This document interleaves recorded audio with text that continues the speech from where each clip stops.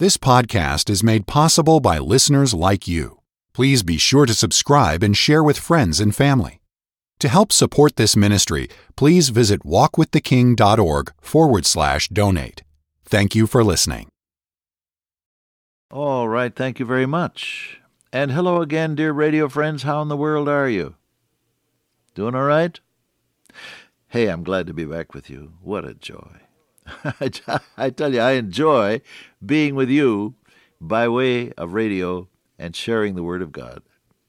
Just great. And thank you for being there.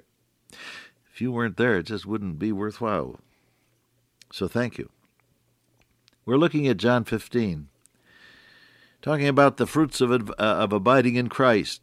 There's fruit bearing, there's answered prayer, there's divine love shed abroad in your heart, there's obedience that's required, there's joy that's greater than circumstances, and there's permanence of fruit. And then we came to the consideration of some of the things Jesus said he had done. I have called you friends. Then he said, I've made known to you what I heard from my Father. And then he said, I've chosen you out of the world. That's the reason the world resents you. Let me just say a word to some of you who work in heathen places where you can't come to work singing holy, holy, holy at the top of your voice, but you can be a Christian, and you are, bless your heart, living for Christ every day. I know that. The thing that bothers you, and it hurts deeply, I've been there, I know, the thing that hurts deeply is that people resent you because of what you are. And they'll pick on you. In a family where you're the only Christian, they'll pick on you for little things. Yeah, you left the cap off of that toothpaste. What kind of a Christian is that, Little things, they'll pick on you. And in the office or the shop, they'll pick on you. Or if they're gathered around the water cooler and somebody has told a dirty story and they're laughing and they see you coming, all of a sudden they'll get quiet and the group will break up, leaving you severely alone. Oh, boy, that hurts to be included out, doesn't it? Well, number one, expect it. Jesus said, marvel not if the world hates you, for it hated me before it hated you. There is an implied offense that is felt by the unsaved whenever a person who has given himself to Christ and is filled with the Spirit of God comes around. Paul calls it the offense of the cross. And I think it's if it were to be verbalized, you could hear one of these talk show hosts saying, as I heard the other day, "Do you mean to say to me that if I don't trust Jesus, I'm going to hell?" With that defiant tone. How dare you tell me I'm not as good as you? Well, of course, that isn't the point. You may be better than I, but you're not good enough for God. See, that's the problem. And that's why we need to be saved, isn't it? All have sinned and come short of the glory of God. And you may miss the train by 3 seconds, and I may miss it by 1 minute, but we both missed it. You see what I mean? So there is an unspoken offense there that you may just as well expect. Don't react against it. Just keep on shining and loving Jesus and loving people. And he wins the battle. If I be lifted up, said he, will draw all men unto me. I've had people say, Cook, I don't agree with you, but I respect what you stand for. He's chosen you, he said, out of the world. Therefore the world hateth you. Don't be upset when you sense resentment on the part of unsaved people just because you're a Christian. Just make sure that your life is consistent. Peter said, if any man suffer as a Christian, let him not be ashamed. But he says in his epistle, Peter says, don't see to it that you don't suffer as an evildoer. If you get out of line, if you break the law, or if you injure someone else's feelings, or if you're guilty of sharp practice, or if your life doesn't add up and you're inconsistent, well, don't be surprised then if you get some flack. But he said, don't be surprised if people resent you because you're a Christian. You can rejoice on that. Do you see the difference? I've chosen you, he said, out of the world. There's a difference in your life, whether or not you know it. People know it. They'll sense the fact that you belong to Jesus. How do you keep that heavenly shine on your life? It's very simple. Pray your way through the day. Pray about every contact. Somebody comes to the door, whisper a prayer, Lord, make me a blessing. Telephone rings, before you answer it, Lord, help me, whoever it is on the end of the wire. Letter comes in the mail, Lord, before I open the letter, you prepare me. A decision looms before you. Shall I sell this property or not? Shall I buy that or the other? Shall I sign this contract? Whisper a prayer, Lord Jesus, guide me. You invite his presence into the ordinaries of life, and he glorifies them with the shine of heaven. Did you get that? You invite his presence into the ordinary things of life, and he glorifies them with the shine of heaven. People will realize that you are indeed one who belongs to Jesus because he's chosen you from out of all of the rest in the world. Then he said, I ordained you.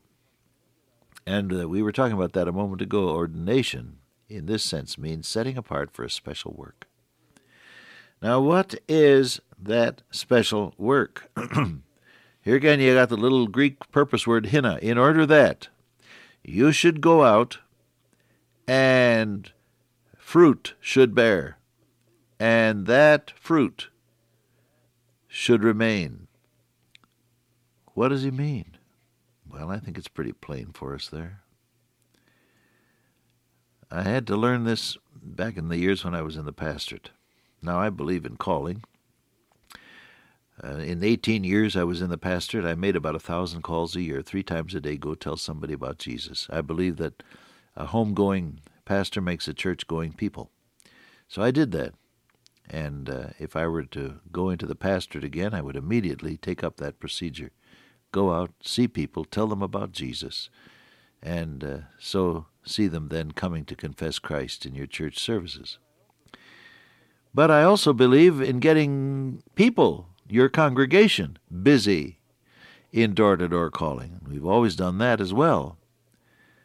Well, a good many years ago, I set up a program in one church where we would invite people to come directly from work to church, have a little potluck supper there that the ladies might have gotten ready, and then we would pair off into pairs and go on out. And I had the cards, the calling cards, the contact cards with names and addresses.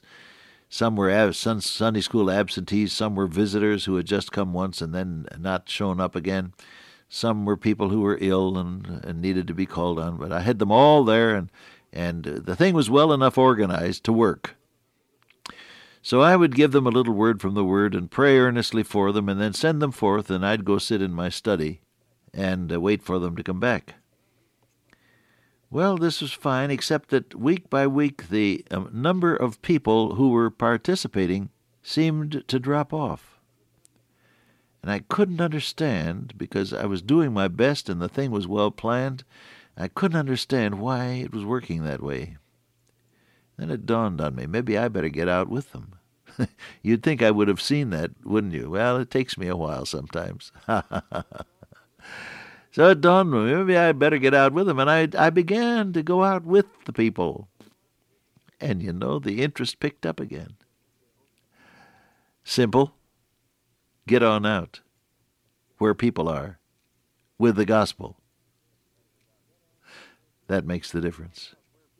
Get on out where people are with the gospel. You do the action, God does the miracle.